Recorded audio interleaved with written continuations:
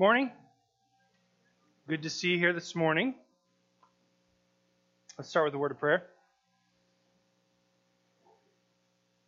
Heavenly Father, we thank you for today. We thank you for the opportunity that we have to be here in this place and to sing songs to praise you and to learn and to grow through them. We thank you for the opportunities that we have to freely open up your word and be taught by it. Lord, as we look today at the Psalms and we seek to know the heart of the worshiper, we ask that you would illuminate for us the truths found in it. That you would soften our hearts, open up our ears, and open up our eyes so that we might see and hear what you would have to teach us. Lord, it's in your precious and holy Son, Jesus' name, that we pray. Amen. Turn with me. If you have your Bibles, I encourage you to get them on out. Mark them up if you're the marking kind of person. To the book of Psalms, the first Psalm, Psalm 1.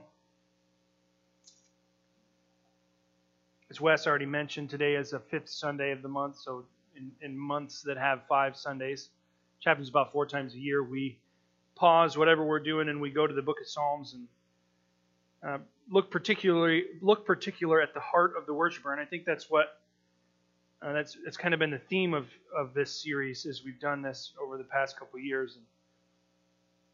And I think today's no different. Psalm 1, not really chapter, but Psalm 1, verse 1. Blessed is the man who walks not in the counsel of the wicked, nor stands in the way of sinners, nor sits in the seat of scoffers. But his delight is in the law of the Lord, and on his law he meditates day and night. He is like a tree planted by streams of water that yields its fruit in its season, and its leaf does not wither.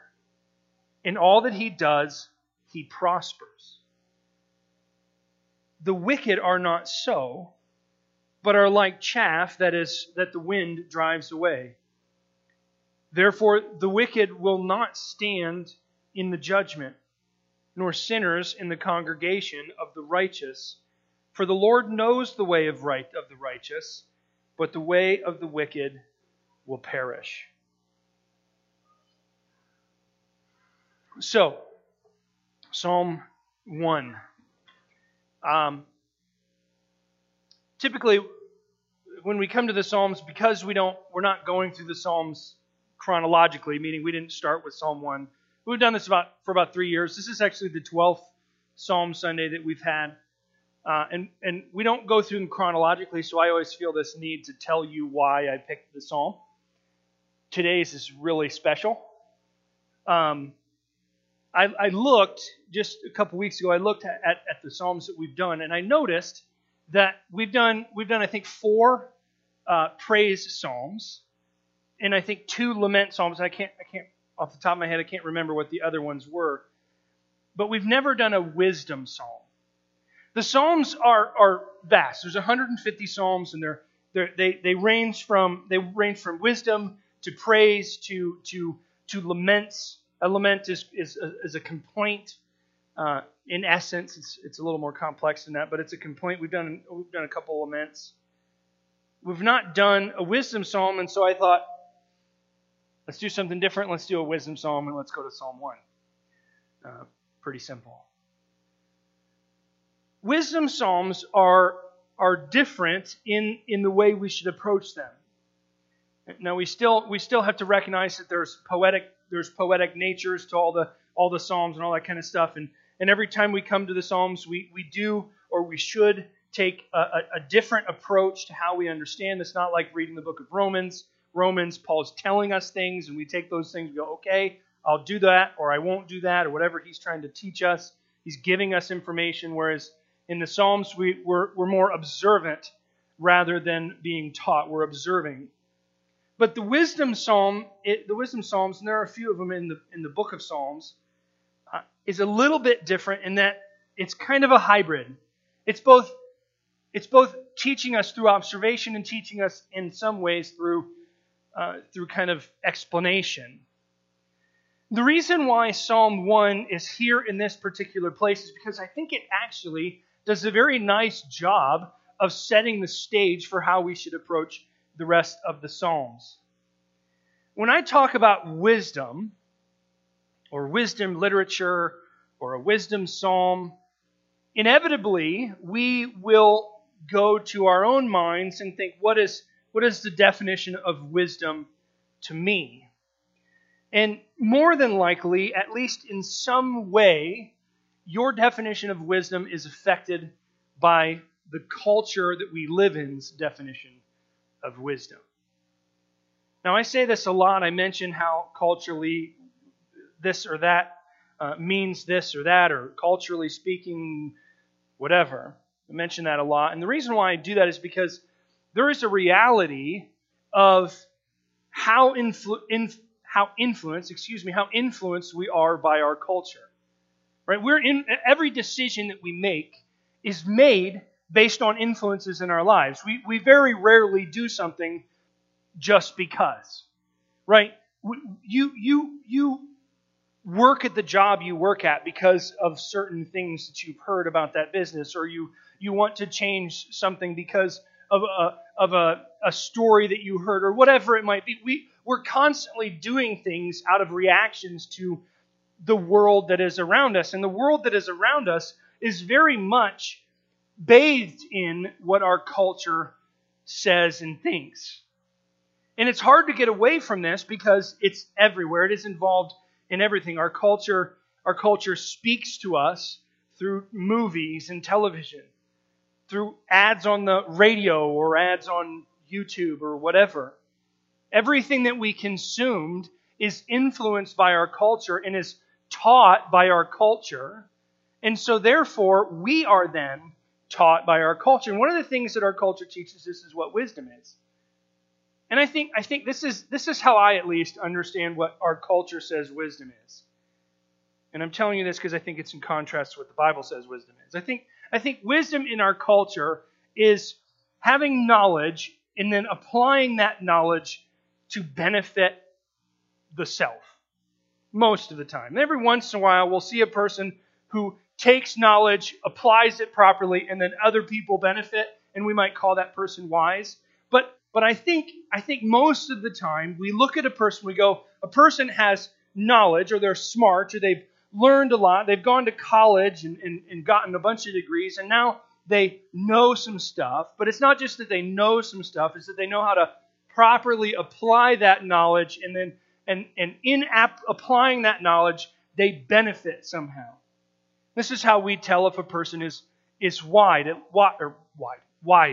Excuse me. This is how we tell if a person is wise according to our culture. Is that look at all the benefit. So a person might be wise if they're a stockbroker, or they sell stocks or exchange stocks, whatever the terminology is, and they're wise because they've put in the time to learn all the different stocks and bonds and all the different things that they could buy and sell, and they make educated decisions on what they've learned, and they apply that knowledge, and they properly buy and sell things at the right times, and therefore they make money. And so we might look at that person and go, that person's wise. They're wise. They get it, or they understand something a little bit deeper than the average person. Most of the time in our culture, we think the wisest people are the people who have experienced the most because they have the most knowledge base. They have the biggest knowledge base. So typically you see older people are considered wise because they've experienced more, so they have more knowledge, and they've applied that knowledge throughout their life, and therefore they're wiser than most. And probably truthfully speaking, that's the same both culturally speaking and biblically speaking. But I don't think that quite fits the definition that's laid out, or the picture that's laid out for us in Scripture on what biblical wisdom is. I think biblical wisdom differs slightly, but I think in a very important way it differs. I think when we look at wisdom in Scripture, wisdom for a believer, could be defined this way, is having a knowledge of God and applying it for the sake of God. Let me say that in a little bit different way. To know God's created order and to live according to God's created order. This is another thing that I say quite often, this God's created order bit. What I mean by this is that in Genesis chapter 1 and chapter 2, God creates the world.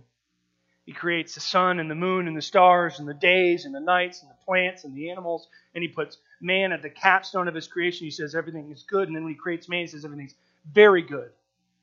Now I think what God is doing there when He says everything is very good is because He has finally placed the final piece that makes everything operate the way God designed it to operate. Meaning before the fall in Genesis 3, everything in God's creation was perfect and would have operated in perfection forever had there not been the fall. That's God's created order. Now, we learn about God's created order through what we see here in verse 2, about God's law. We learn about God's created order and God's law because of the fall.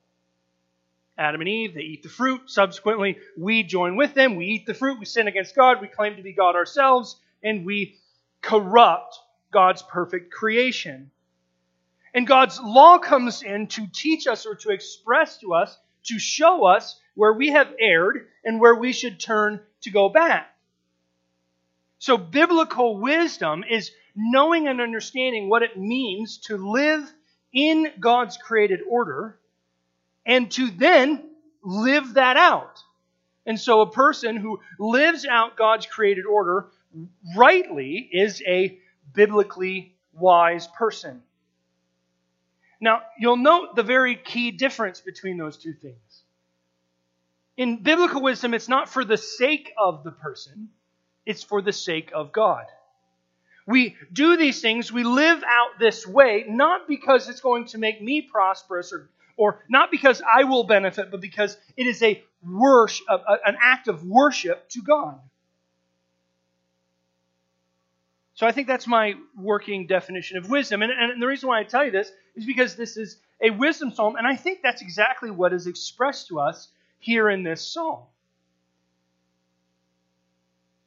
Look at verse 1. It says, "Blessed is the man who walks not in the counsel of the wicked, nor stands in the way of sinners, nor sits in the seat of scoffers." And this is where parallelism comes in, which is Hebrew poetry. So when we have walks not in the counsel, stands not in the way, sits in the seat of, this is just repetition. The psalmist repeats himself 3 different times, emphasizing this idea. Well, what is this idea? Blessed is the man who does not take his knowledge or counsel or advice from the wicked. Okay, who's the wicked? Who are these wicked people, these sinners or these scoffers? Is it wickedness incarnate?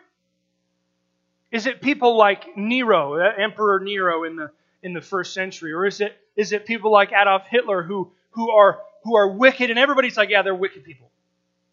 Or is there something else?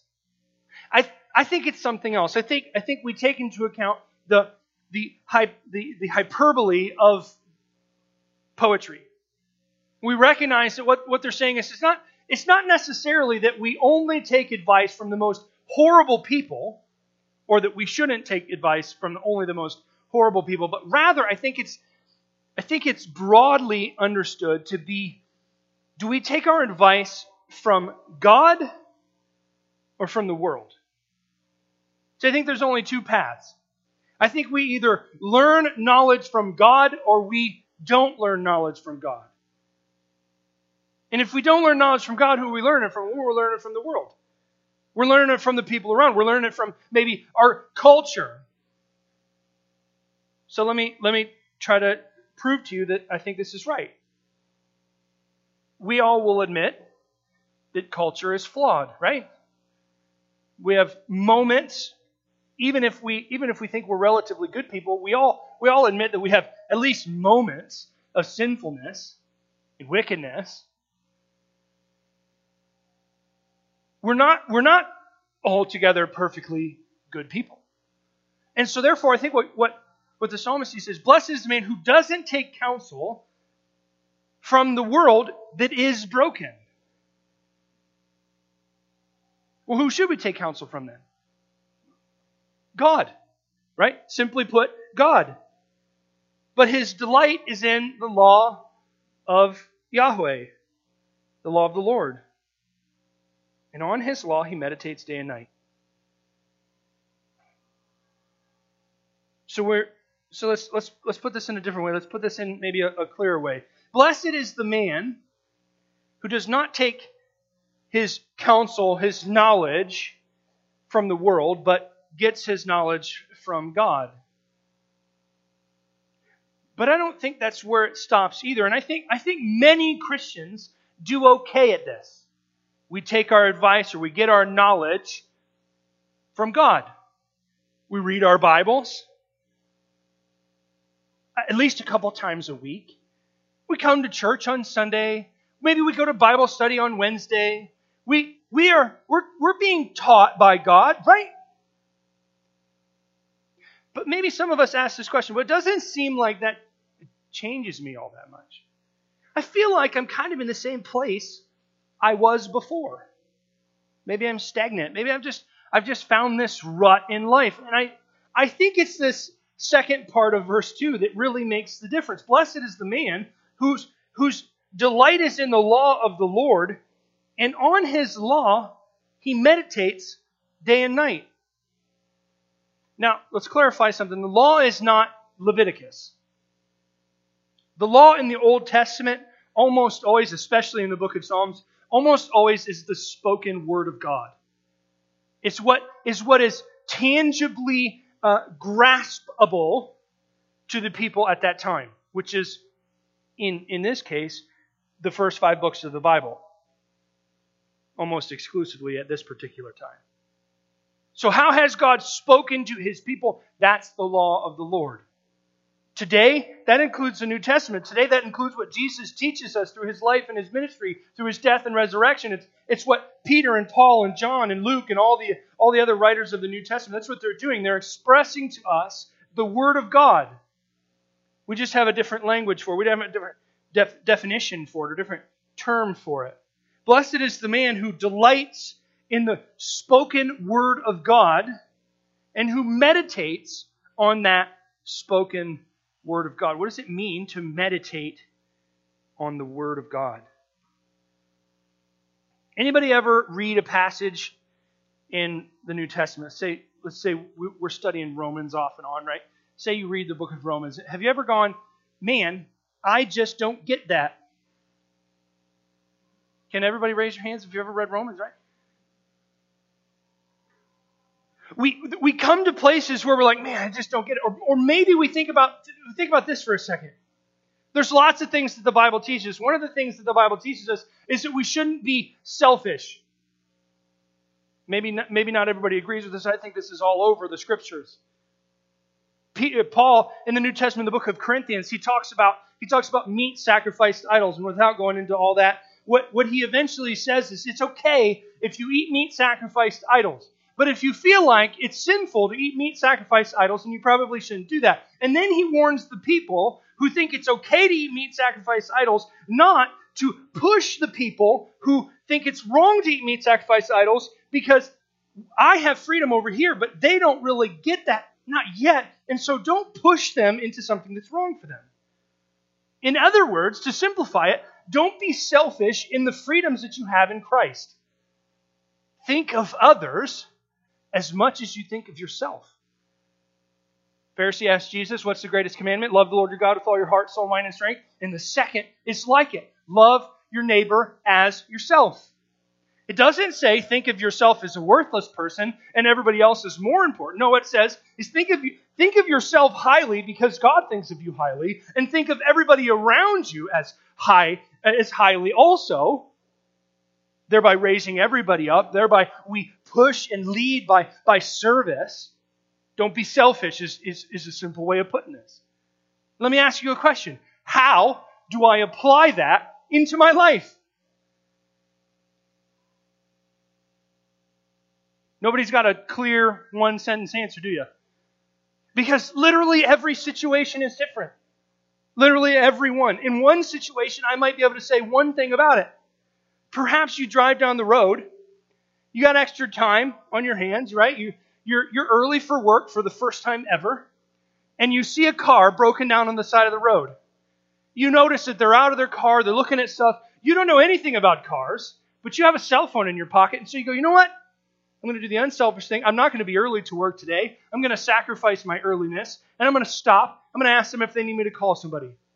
That might be an instance of unselfishness. Now let's pretend in a similar situation, you're driving down the road, and you see that car parked on the side of the road, and you pull over. And then you hear your wife from the passenger seat of the car saying, "We got to get to the hospital. I'm giving birth now." It's no longer the proper thing to do. Because you have other things to think about. You have your wife in the passenger seat of the car giving birth. Right? You see my point? I could literally preach for 100 days straight and give you example after example after example after example, and I would still never scratch the surface of what does it mean to be unselfish. There's no end. And so what should we do? We should meditate on the Word of God. You get that? This is where wisdom comes in. This is how you become biblically wise. You get the knowledge in your head. Oh, I shouldn't murder somebody. I got that. That's a bit of knowledge that I understand. But you know what Jesus does? He meditates on it in the Sermon on the Mount. You know what he says? He says, hey, you've heard it said that you shall not murder. But I tell you that if you hate your brother in your heart, you've already committed murder. What did he do there? He meditated on what does it mean for me to apply not killing somebody into my life? Well, perhaps I should love my neighbor as myself. It's bigger than just not taking somebody's life, but he doesn't get there without meditating on the Word of God. And I think we can all agree that Jesus was probably the wisest man ever to live. I think he probably tops even Solomon. Okay? Why? Why should we seek biblical wisdom? Why do we do this? I think we do this for the presence of God. Blessed is the man who doesn't take counsel from the world, but takes counsel from the truth of God and meditates on it. It's my working paraphrase there of verses 1 and 2. Sometimes we think a blessing is a very specific thing, especially after coming out of the book of Genesis. Where in Genesis, every time we read about the blessing in Genesis, that's what? That's land, descendants, and the Messiah. That's what it means in Genesis. What blessing means in Genesis, those three things. But blessing in the rest of Scripture isn't necessarily that specific. Blessing in the rest of Scripture is probably easily defined as the presence of God in your life.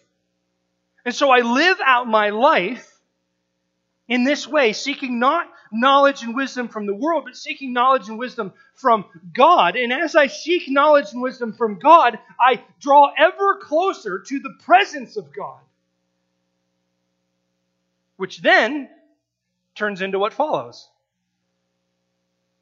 He is like a tree, he being the blessed man seeking God's word, not the world's word.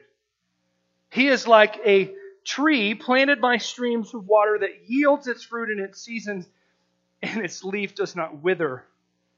And all he does, he prospers. Do you know that plants require nutrients? We planted a garden this year. And we planted like 4 or 5 different things. We planted a couple trees. Literally, everything is dead. It's the saddest thing. We had squash or something that was actually growing. I was like, oh yeah, we might have. And it died this week.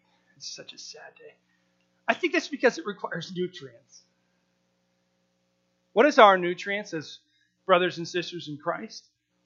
Our nutrients is the Word of God. to sit in it, to dwell in it, to marinate in it, to think about what does it mean to take that one idea. Here's my challenge. Here's my challenge to you this week. It's at the wrong time in the sermon, but you'll make it.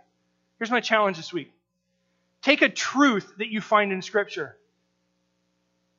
and think about it all week. I think sometimes we think we got to cover the whole Bible today. I got to consume all of this right now. If I don't, I'm not a believer. That's not true.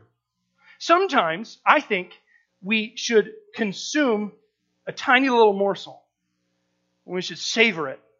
We should think about it. We should turn it over in our heads. We should think about all the different situations where that might apply to me and that. And I could have done that, or I should have done this, or maybe next time I'll do this. To dwell and to think. And I guarantee that question that I asked, if you had that question, like, I don't think I change. I don't think I'm much different now than I was last year. I guarantee you that changes. Because I think as we plant our roots in the water that is the Word of God, the only thing that can happen to us is that we grow. I think it's a must. I think we immediately start to grow, and I think what we see is prosperity. This word has been corrupted as well. I don't think it's wealth. It's amazing how in a worldview that is very materialistic, we immediately go to materials. Look at how I'm going to prosper. I'm going to prosper with things. I'm going to prosper with a better job. That's not what he's talking about. He's talking about what we've been talking about. The Word of God being applied into my life. If I don't understand something, think about it longer. Dwell with it, with the Spirit of God that dwells in you for a longer period of time until God has shown you what that means into your life. And I guarantee you, the next time a situation arises where before you weren't sure, now you are sure, your life will be different. You will prosper in the knowledge of God. And to put this in a different word, in a different way, you will prosper in the wisdom of God. Finally, verse 4. The wicked are not so. Again, wicked is not the Adolf Hitlers of the world. Right? There is no such thing as purely wicked and purely good except for God and Satan. Man-wise, human-wise. This is something that we do an injustice with when we think this way. People like Abraham Lincoln, right? We're starting to question whether we should think Abraham Lincoln was a good person or not. Arguably did more for the abolition of slavery than any other American. And we question whether he was a good person because the byproduct of his time was that he didn't think that blacks and whites should be equal.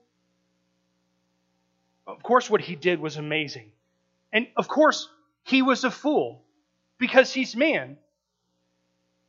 I think this is what defines me as a person. I think there are people who are on the trajectory of goodness or righteousness because they seek after God. And I think there's also people who are on the trajectory of wickedness because they don't seek after God. And so here, as he wraps, he says, the wicked are not so, but they are like chaff that's blown away by the wind. The things that they do, the places they implant themselves. Yes, so often we say, yeah, it's annoying how bad people have good things happen and good people have bad things happen, but in the end, they're blown away like nothing. They don't have anything to stand on in the end. Therefore, the wicked will not stand in the judgment. This doesn't mean that they won't be judged. It means that when judgment comes, they will no longer stand. They will no longer have feet underneath them, nor sinners in the congregation of the righteous. For the Lord knows the way of the righteous, but the way of the wicked will perish. Let us seek righteousness by seeking the Word of God. Let us learn as the psalmist does, to dwell in God's word. And let's see what happens. Let's pray.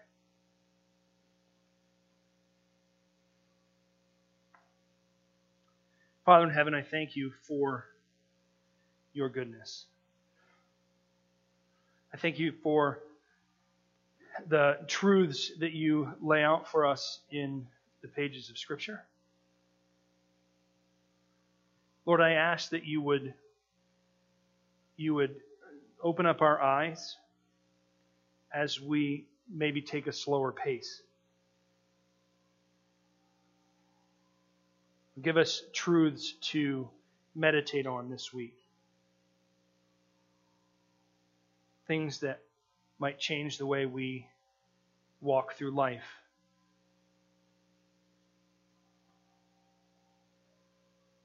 Things that maybe we didn't understand before. Give us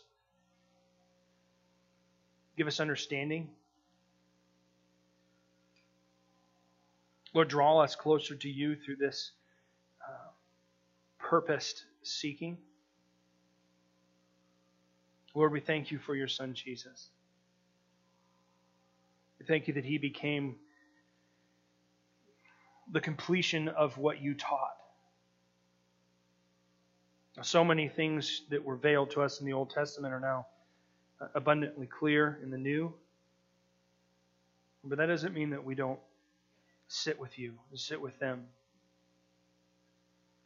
But rather it gives us a new purpose, a greater purpose to understand what you have to show us. Lord, I thank you and I praise you for your Son, Jesus. I pray this in his precious and holy name.